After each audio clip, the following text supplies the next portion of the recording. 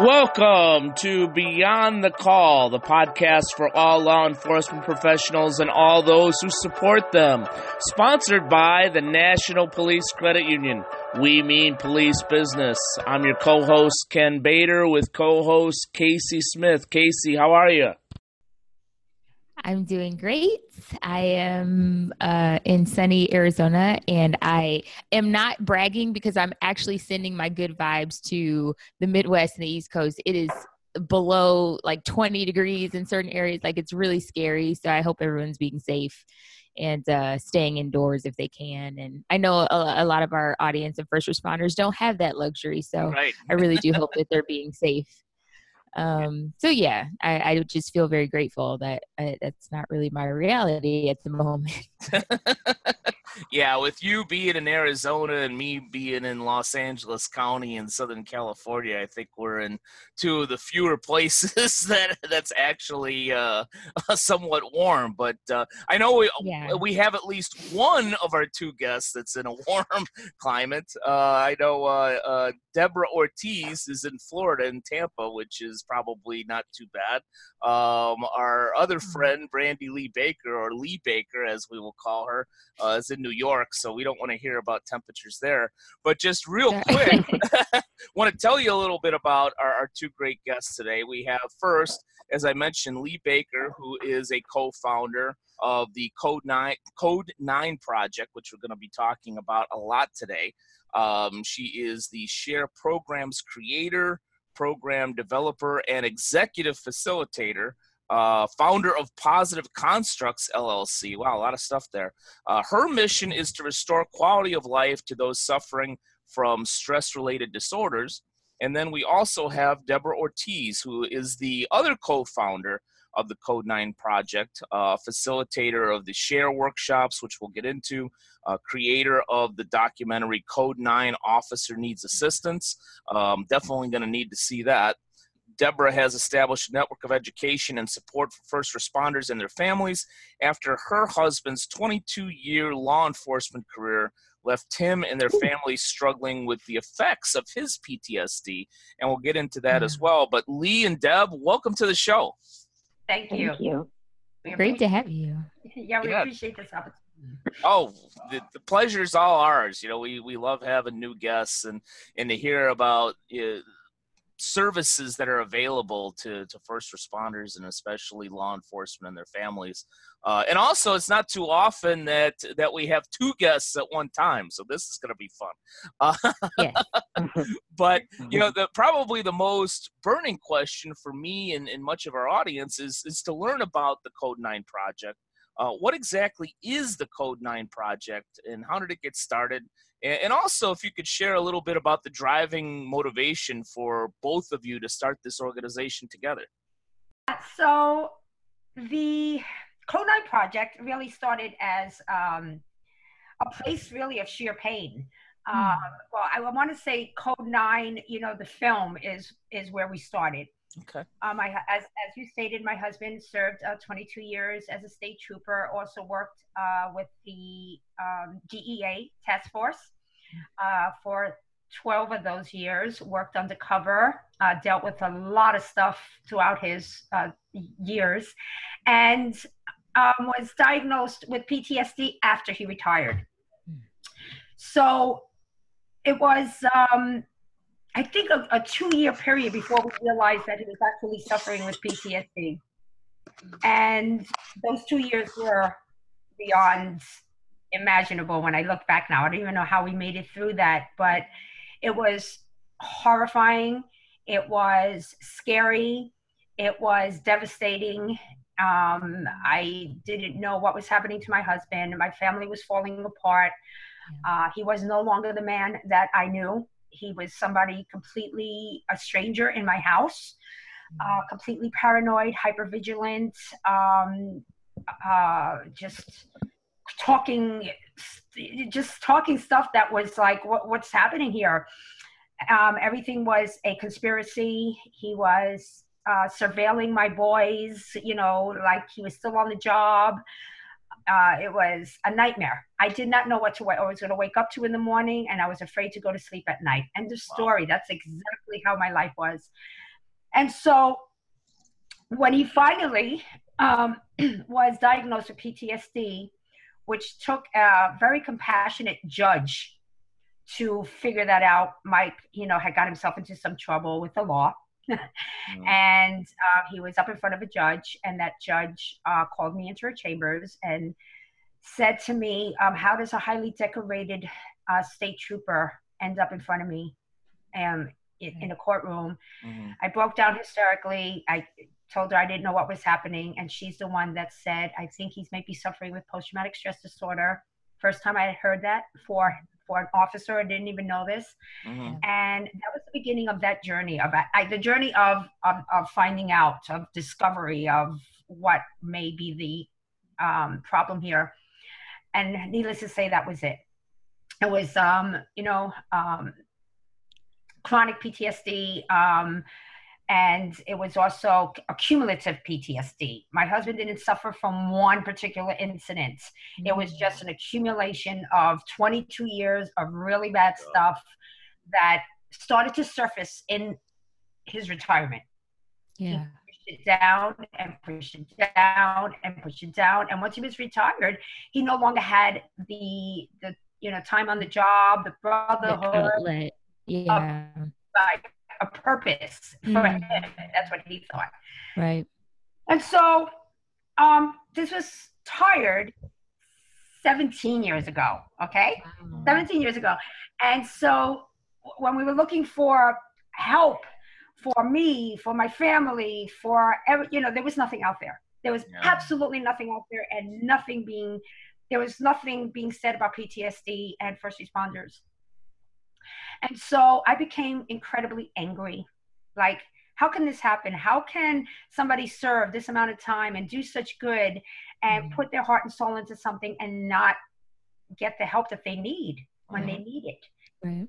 So I want to say it started from a place of anger, and I had to turn that anger into something creative. And because that's my nature, I'm a creative person. And so I decided at that point that a documentary needed to be made. And that documentary is Code 9 Officer Needs Assistance. And it's just the stories. It's, several stories of hundreds and hundreds, thousands of stories on the effects of stress and trauma on our first responders. If left unresolved, can lead to PTSD and ultimately suicide. Yeah. Right. So the documentary took 5 years to make. We raised every single penny from the first responder community online. Literally, $65,000 came from the first responder community. They wanted the film to be made. We finished the film. And my goal with the film was to reach other first responders and family members to let them know that they were not alone, that this is very real, and it's a major, major problem. And to educate the public and let them know, hey, do you really know what it's like to be a police officer? Because this is how they live, and this is what happens. And during that process, I was talking, now mind you, 5 years, I talked to hundreds and hundreds and hundreds of first responders all over who wanted to tell their stories, who were telling me incredibly tragic stories about horrible things. And it eventually got to me. I was having nightmares. Yeah. I was feeling the impact of getting, it was You're terrible. almost getting PTSD from doing this project. Yeah, it was really, when I started to have my third or fourth nightmare, I said, okay, so I can't do this. This is very hard. So if I could move on with this to my co-producer, Lisa, and she just happened to be speaking with Lee Baker. And she said, look, I know somebody who does some amazing work, and I think it might benefit you to talk to her. And actually, I want to say, I kind of backed off a little bit, and Lee kind of came at me and said, I'm here, you need to talk. And that's how I met Lee. Lee helped me tremendously through that process. and other stuff that was going on in my life. And I'm going to let Lee go from here because that's how we met. And that's, yeah, let's hear from Lee. Yeah. And you're going to have to forgive me because I am a little under the weather. So I apologize for the hoarse voice. It's okay. Well, that's because you're in the frozen tundra of New York. No doubt. Stay inside, Lee. Yeah, I wish. So just picking up from where Deb left off, yes, she was referred to me as you so kindly introduced me. My day work is the same as what I do or similar to what I do for Code 9, and then I work with people, I assist them with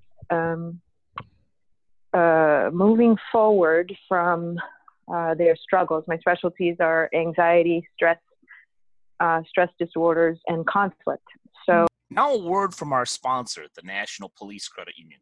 The National Police Credit Union is pleased to introduce Killed in the Line of Duty Loan Protection, a special debt cancellation benefit created exclusively for active full-time law enforcement officers.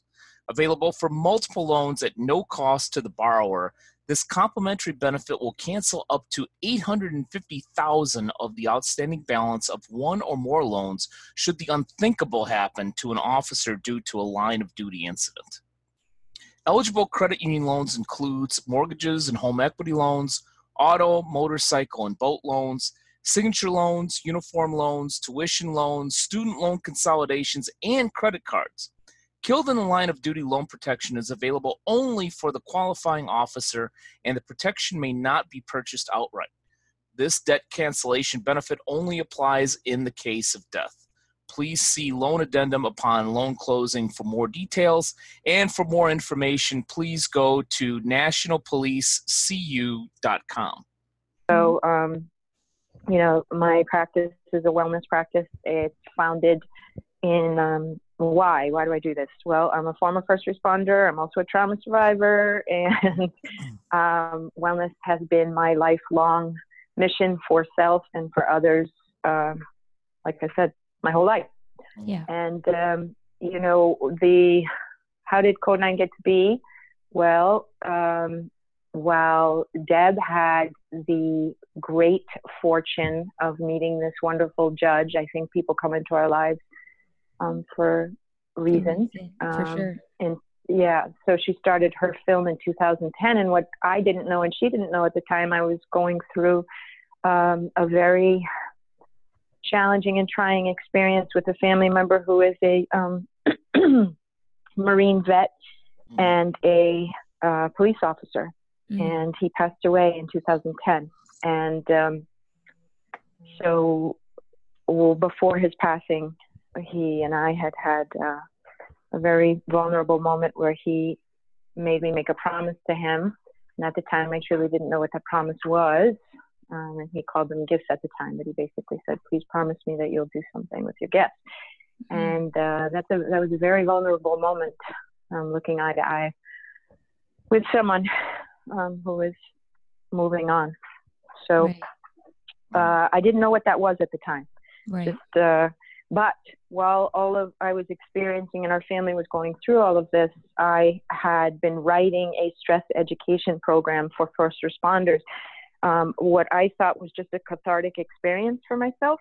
As Deb is a very creative person, I do have creative elements to myself, but I'm very much, my mind works in strategy and solution. So, just for the purpose of processing the magnitude of systems and the situation, the VA, illness, PTSD, unspoken situations that can't be talked about because of classified information, as well as just the stigma. There was just so many compounds and elements to what, I personally and my family was experiencing, and the inability to, as Deb was saying, access resources, right? So it was, as her film was a healing process or a reconciling process, the stress education program was the same thing for myself. And literally it just went up on a closet shelf and moved around. I didn't throw it away. It was called Postures for Police at the time. And it just traveled with me as I moved around the country. And went just on closet shelf to closet shelf. And then in 2000, Deb, help me with the dates here. When did we meet? Was it 2000? Give us a whole timeline. 15? Yeah. Was it 2000? Was it 2015 or some? I think it was, or 14. I'm not sure. Anyway, It was like 2014 when we really were first. Because I was almost finished with the film. Yeah. Okay. Yes. Yeah. So at the almost the end of 2014, I get the privilege of a referral of a woman named Deb Ortiz, and I assisted her in what her needs were, and she mentioned this project, and because I work with language patterns, she asked if I would view the project for advisement on, look, the content's very triggering, right? So she just wanted to make sure that there wasn't extra language that would heighten those triggers, et cetera. And I said, of course. Mm-hmm. So I watched the film and went, oh my goodness, there's that promise from 5+ years ago. Right. And I took the program down and called her up and said, here's the suggestions of advisement for the language of the film. And by the way, your film opens the door to the situation, and it's education not only for first responder families so they don't feel alone, and first responders themselves, but also the public, right? Yeah. Mm-hmm. To what's going on. And here's this program that might be part of the solution, because there is no one thing for first responders suffering from PTSD and stress related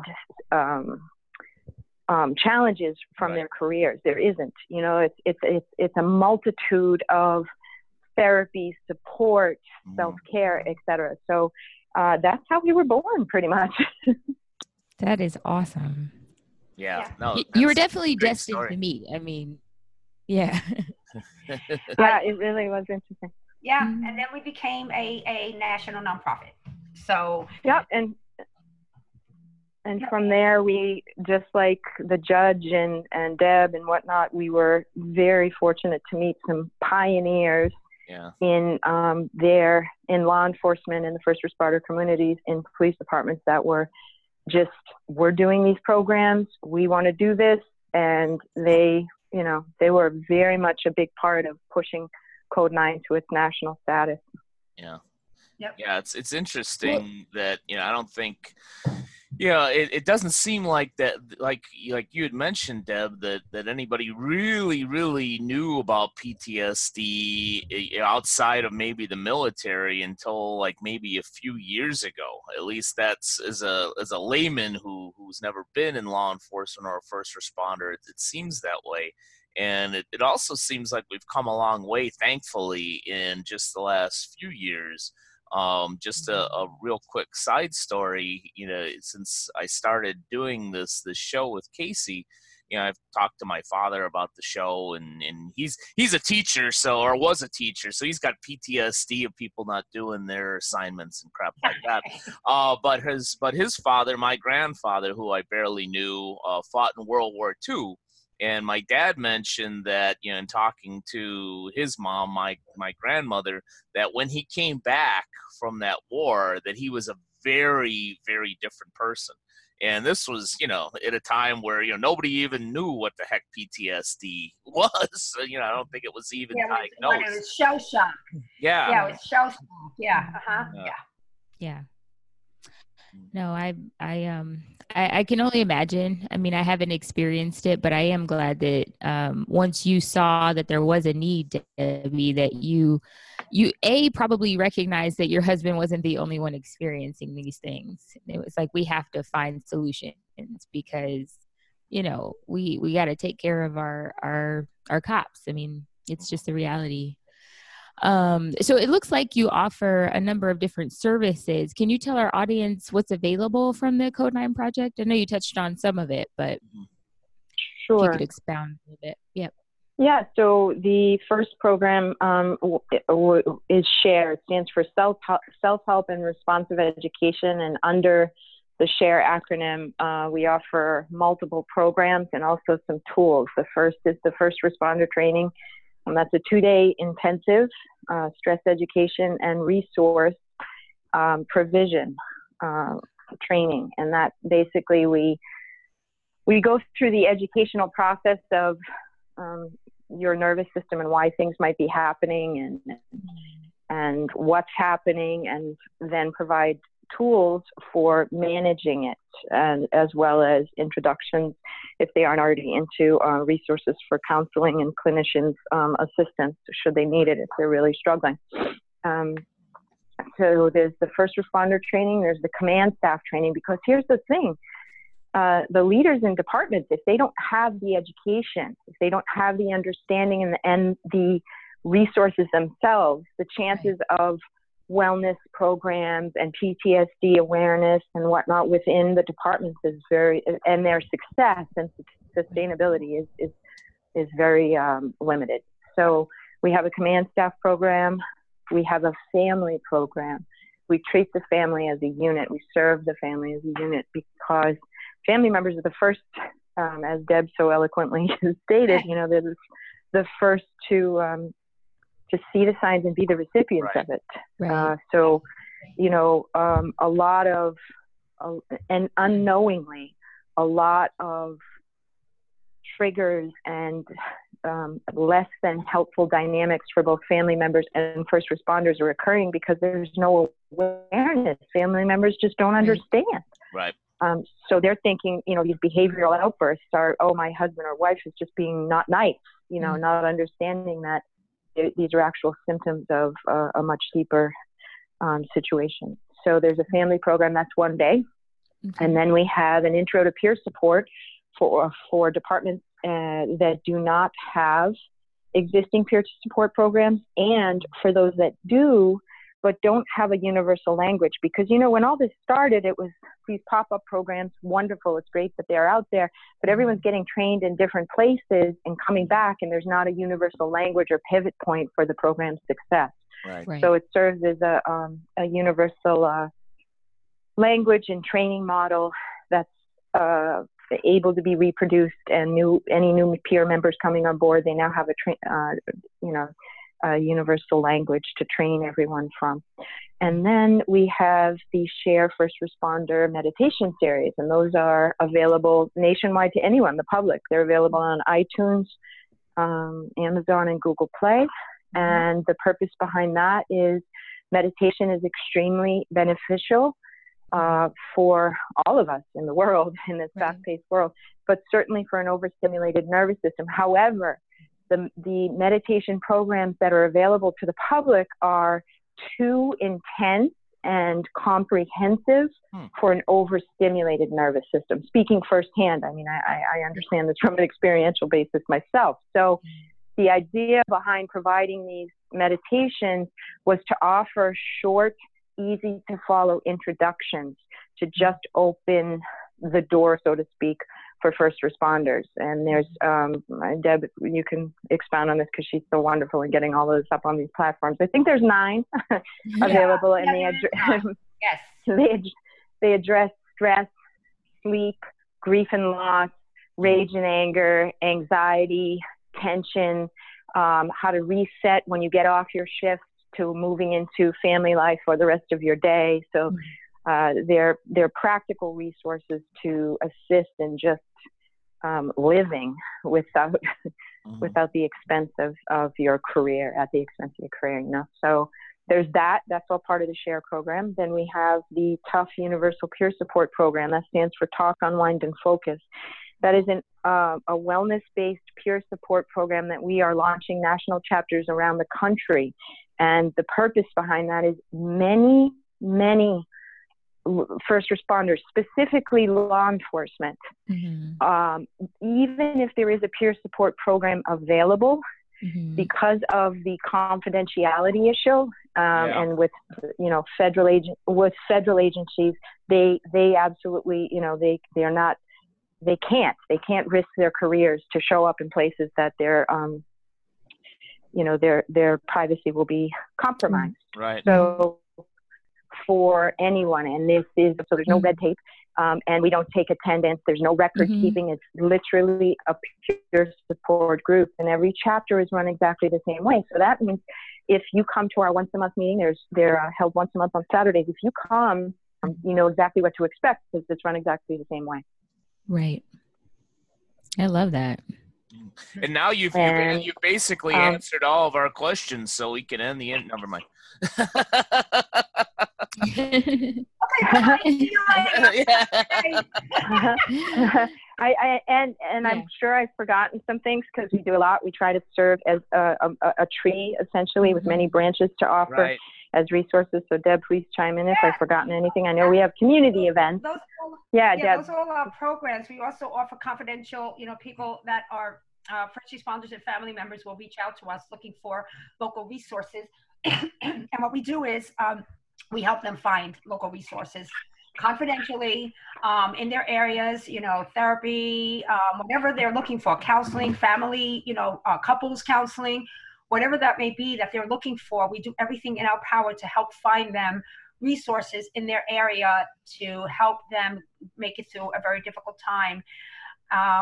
And also community events, like Lee said, we had a great program. We have a great program called Hugs Not Harm, and that's an event where kids are brought together with their local first responders, and they get to meet them.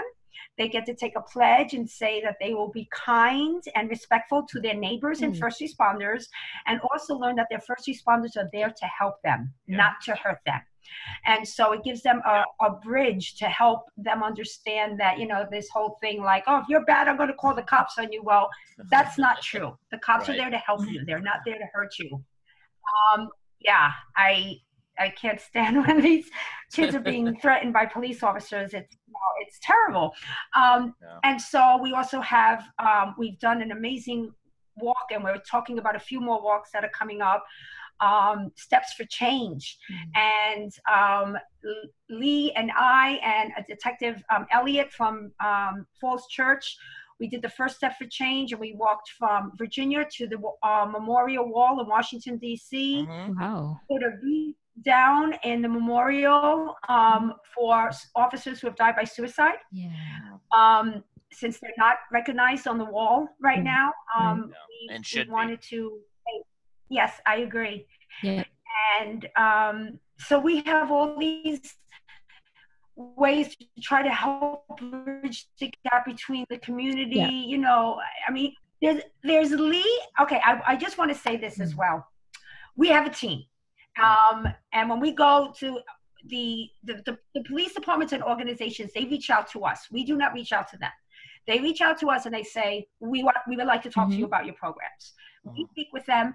We then give them the information, and they say, yes, we want your program. So we get a team together. And our team members are comprised of both active and retired or former first responders. Okay. Have dealt or are been diagnosed with PTSD and are fully functioning. We have officers with PTSD that are still on the job with great support from their departments. So everyone that is on our team has been there and done that, has walked this walk. We are true peers to the people that we are serving. Right.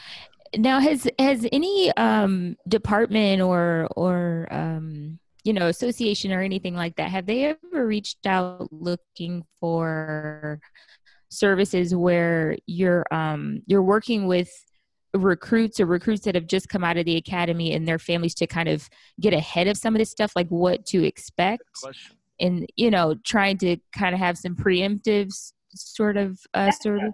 That's a really great question, and the answer is hardly ever. Yeah. So we've done a couple on a very small level, and I think what you said is incredibly important, that this kind of training should be implemented into their training from day one. And I think Lee and I are just doing everything that we can to let them understand how cool this should be part of their training throughout their whole career. And there's just no way around this. And I think I was speaking earlier to you, Ken, about about culture change. And this is about changing the culture. And this is about really taking a look, shaking it up and saying, okay, this isn't working anymore. And what do we do to actually help our men and women? Right. Well, having done culture change, culture building programs for businesses and organizations, I'll tell you that's one of the toughest damn things to get done. Yeah, and especially in society, and also in a profession like law enforcement that generally doesn't accept change too well. Absolutely. Yeah, that's true. Yeah. Lee, how many times do we walk into a training and tell them what sometimes that could be like? You know, it's very, you know. Well, there's, you know, look, just like we talked about our organization, we face darkness with light, right? We understand that the way to facilitate change is not to resist the system, but to embrace it and educate and work with it, right? So with that said, there is a tremendous amount of frustration and anger in these participants' process of why wasn't this available sooner? I mean, it's heart-wrenching, of course, to bear witness to this. Right. And, you know, our answer to that is we don't have an answer, but we're here now. And all you have are these moments now and moving forward. So it's a start, you know, for them to understand that, yes, it is very sad and troubling that, you know, many years you have been silently struggling and your quality of life was compromised. Yeah. There's no excuse for that. But today you have an opportunity for yourself and for your peers to change that. And the resources and the education and the tools that you have are tools to be used by yourself every day and to share with others. Right. And so we try our very best to assist in validating that, yes, you're right. There's no excuse. We've all been silently suffering. However, today and moving forward, we can all be part of the solution. Right. Right. Well, you mentioned the resources, and we already very much hit on the share training, but you know, maybe you can give us a little bit more detail, especially in terms of how somebody can get access to share training. Meaning, does a department call you and say, we want this in our place, or is it an individual type of reach out? Exactly how do people that need it get access to the share training? You know, well, there's I'll just start off with, I can tell you that sometimes it's the department reaching out, but I want to give like everyone the opportunity to understand that one person can make a difference. And I can't tell you how many times an officer has reached out and said, I want to bring this to my department, and against all odds was able to get their department to get Code 9 there. Yeah. That's awesome. And so they are truly, you know, amazing in making change happen, or bringing the information and saying, Code 9, give me everything I can, arm me with all the information so I can bring it to my superiors, and then the department will reach out to us. It's happened many times, and sometimes we won't hear from them for a year, but then a year later the department says, okay, we want to do it. Yes. Right. Awesome. That's awesome. May I offer our ask Sure. to the public? Our ask, as you know, okay, great. Sure, we'll edit it out. Go ahead and No. I hope not.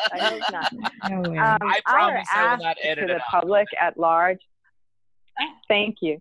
Our ask to the public at large is, you know, going back to that heartfelt, you know, our hearts being crushed when you have all these officers with, some of them with, you know, they've accessed their own truth and their vulnerability, and they're sharing their grief and pain openly. Like, why wasn't this available? You know, like, our goal is to get the public. It's why we do these community outreach programs. It's why we're on shows like yours and others.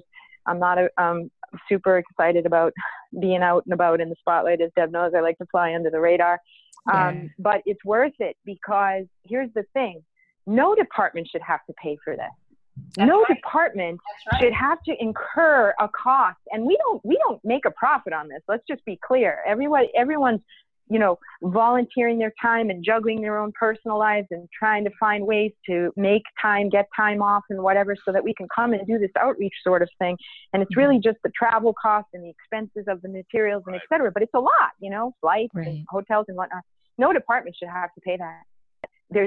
Our goal is to have a scholarship fund, so that when a department that calls us in crisis, that's secretly sharing, our department just had an interdepartmental suicide and we're a mess and we don't have a budget at all. It's not that we don't want to pay, we just don't know what to do and they're lost. Yes. We don't want to have to say no. We don't have to say, oh, wait, we got to raise money and for it to take 6 months. No department should have to suffer like that, because there are still calls that are happening every single day that they have to answer. They can't say no. And the public at large doesn't understand that. It's our job. Our job as community members that do understand it to educate them, so that then when they're making donations to organizations, they're understanding that there are organizations like ours and others available that they can truly make a difference, because those dollars go towards mental health training, so that their first responders are healthy in their community and can serve. And again, so that's my answer. And that's wonderful, because we have had individuals who have been able to do that. So it can be done. It's absolutely possible. Communities can come together and say, we want to bring this training to our area. So it's not an easy task, but those who are truly invested, and just even not even putting in the time, we're a small nonprofit. So we're making donations, know that, we rely heavily on that type of stuff, because I'm very grateful and happy to say that we have never once said no to a department. We have always figured out a way to get there. Always. And a lot of that money came out of our pockets. Yeah, that's true. From the beginning. So we have never turned the department down, but God help us the day that we have to. Yeah. Yeah. Lee, you mentioned earlier a little bit about the share meditation, which caught my attention because I'm trying to get more into meditation. Oh, great. Yeah, but I know that, like, from the perspective of a lot of officers, just because, I've worked with them for several years, it can sound a little bit, flower child and hipster thing to do. Hey, it sounded that way to me too when I got introduced. Exactly. So I kind of was hoping that maybe you could maybe provide some stigma related, like taking the stigma away, like why would officers want to do this? Okay. So, like I said, my brain is a brain of solution and strategy. It likes to understand things, right? I like creativity and, oh, yes, I'm a happy person and whatnot. But the science behind things is intriguing to me and I need to understand, right? Mm-hmm. So the principle of meditation is to slow the electricity, the electrical currents that are overactive in our brain. And if we look at it like that, like, how are you feeling today? And your response is, well, Lee, I'm kind of can I say pissed off on you? Yes. You can say I'm kind of say ass. Okay, you good. Say bullshit.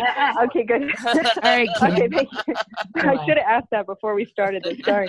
If maybe you're feeling really, you woke up feeling really, I call it general pissed offedness. You wake up and you're just pissed off.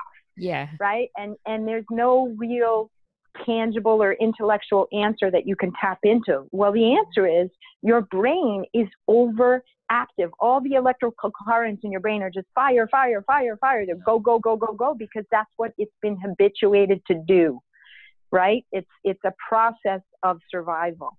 Right. And the only way to assist yourself in healing, and what do I mean by healing? I mean to feel better, right? Is to slow that process down. It is a process, right? So we have to go step by step. And sitting in silence, which, by the way, is one of the most challenging things, even for a minute, for someone that A, is a doer, and B, is overstimulated. Right. So we've made these meditations very accessible. And, by the way, we're also operative. We're action-oriented individuals. We are, this is what you need to do, and this is how you need to do it. So doing guided meditations you have that directive there. So you're not relying on your brain, which can also be overstimulating. In other words, it's not like read this book or go to a class and then you have to replicate it on your own. Right. The guided meditations, they're all guided, is exactly that. It guides you into what to do and how to do it. And they're short enough that, of course, the first couple of times you do it, you're probably not going to feel great, or you might have some relief, or you're just going to be kind of curious or drawn to it. Those are all expected. There's no quick fix, ladies and gentlemen. Yeah. Well, I want to chime in here because we do the guided meditations in our workshops and our training. Mm-hmm. And let me just simply put it this way. They do it because we ask them to do it. Yeah. Some hesitation in the beginning, but I can't even tell you how many times we are told afterwards, thank you so much. Right. And they ask for more. Yes. So the bottom line is give it a try, because my same thing with my husband. He was so hesitant to meditate. He said, well, so just like you said, I swear these were his words. Yeah. What, some hippie's going to come out smoking a joint? Yep. You know, he said, I'm not doing that. I'm not doing that. And it was the most effective tool he has ever learned. I love that, Debbie. Just try it. Excellent. Yeah. Yeah, well, Great. we've hit on a lot of different aspects of the Code 9 project. What I want to know for each of you, what is your number one most favorite aspect of the Code 9 project? We'll start with Deb, just because she's in the upper left-hand corner of our screen. Oh, well, my most favorite aspect. Well, I could say my most gratifying aspect is when an officer or family member sends us an email saying, I'm sorry, this is a little emotional, but go for it. You saved our lives. Yeah. Thank you. If it wasn't for Code 9 Project, I don't know if I would be here today. Yeah. Wow. That is everything that we need to keep moving forward. Wow. Well, top that, Lee.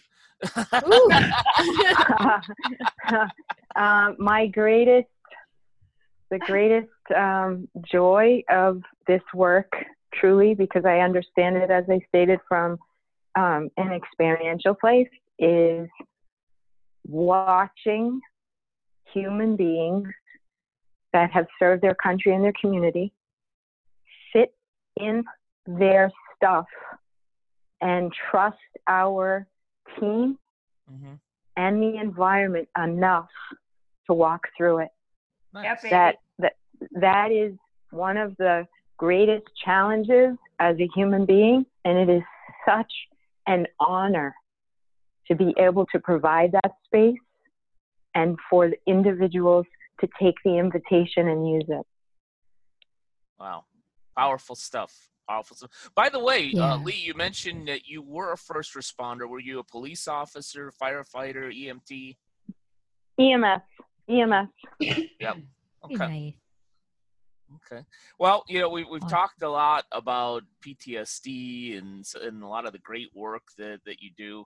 I know we've got a little bit of a challenge coming here from Casey. I don't think it's ever caused any PTSD, but we have a little semi-lightning round that we do at the end of our show with our guests. So Casey, take it away. Okay, ladies. Don't be alarmed. It's a lot of fun. Okay. Cool. I like fun. Yeah. So the first question, your favorite fictional crime fighter of all time. It could be a human, an animal, a superhero, or a machine. Scooby-Doo. Wow, that's our first That's easy. You have Scooby-Doo. That's so funny. She truly loves Scooby-Doo. That is awesome. Oh, gosh, I don't even know how to answer this. You can use my answer. Yeah, I'm going to say Spider-Man. See, now that's my Spider-Man. favorite. That's my favorite. So you Yeah. and I are together on that one. Yeah. There's a bunch of new Spider-Mans coming out. We got a Spider Universe, all sorts of stuff. So you guys should be in Spider Heaven right now. Yeah, you know, I like just the Peter Parker version. I don't need a whole freaking universe. I haven't even seen that movie. Something about paying $15 to see a cartoon on a screen. Well, I've heard some amazing things, Ken. So maybe when it comes on DVD, you might want to check. It's winning awards. It has been, right? Yes. So I have to check it out. Right? Yeah, exactly. Number 2, the best buddy cop movie or TV show. Oh my God, the one with was it Nick Nolte? And it was an old one. 48 Hours. 48 Hours, man. Yeah, that's one of my favorites too. Nice. Yeah, Eddie Murphy and Nick Nolte. Yeah. Hours, that's it. Nice. And that was one of my favorites. Yeah. 48 Hours. Awesome. How about you, Lee? I'm going to have to go with Dax Shepard, Chips. Oh, Chip. Okay, yeah. Yes. They remade that, right? It was awesome. I can't speak on that, but it was funny and it was good. Awesome. All right, number 3. What is your definition of a hero? Oh my goodness. A definition of a hero to me. I got one. Yeah. All right, go ahead, Lee. We'll give Deb a chance to think. Yeah. A true hero? Yep. Is someone that takes action for the betterment of others without any ask in return. Excellent. And for me, a true hero, on top of what Lee said, is I want to put this and make sure that I'm wording this the right way, but the person who is absolutely courageous enough to say, this is happening to me, that has the courage to speak up about what they're struggling about, that's courageous. That's, heroism. That's I can't tell you when I watch people who that come out and say, I've been struggling, and how much that actually helps so many others. So that's a hero. I love that. That's actually a new one for us, and yes. I love it. Excellent. Number 4, who would you say is your hero or the person you admire the most? Wow. I never even thought of that. Something higher than myself. I don't want to, I don't put a label. You can call it whatever you want, but I mean, there's no happy accident that I'm here. Mm-hmm. And I can't explain it sometimes, and there's been a lot of whys in the face of a lot of loss. And clearly that energy is a powerful energy, and it's a guide and a hero and a lesson in itself. So that's my answer. Wonderful. Yeah, that's a real, gosh, how do I answer this? Oh, I don't know. I actually don't know how to answer, but my first thought was, I'm inspired by the growth that my husband has made for himself. Very inspired, and watching the change he's made over the years, and myself. I've come very, very far myself, and for that, I'm grateful. Yes. Sure. I love that, you guys. Absolutely. These are awesome. All right. Well, lastly, how can they find Code 9 Project? All the work you're doing on social media. Let me start with that. We are Code 9 Project on Facebook, Instagram, and Twitter. Okay. Our website is Code 9. This is the number 9, code9project.org. is our actual website. You can contact us. Our phone number's on there. Our email address is on there. All the work that we do is on there. You can get all the information about us there. Awesome. Well, I feel like I've been privileged this morning to spend an hour with 3 great ladies. So thank all of you especially Deb and Lee for taking some time out of your day and speaking to us and familiarizing our audience with the Code 9 project. You guys are doing great things, and I personally really appreciate it. Thank you very much. Absolutely. Well, we thank you for the opportunity, truly. It was our pleasure. Our pleasure. All right. We'll be in Thank touch. Thanks. Casey, Yeah. why don't you tell Dooby-dooby-doo. Have a great day. Casey, why don't before we wrap up and we talk about Scooby Doo and Shaggy and all those other characters, why don't you tell our audience how they can find Beyond the Call? Yes. If you want to learn more or check out our episodes, go to nationalpolicecu.com/podcast. You'll find all of our episodes there, including this excellent episode. While you're on that website, be sure to check out all of our credit union news, updates, promotions. Our savings and loan rates are always excellent. We did roll out the Killed in the Line of Duty insurance this year, and it's not something anyone wants to think about, but very important for the law enforcement community, and it's something that's free to our members. So certainly take advantage of that.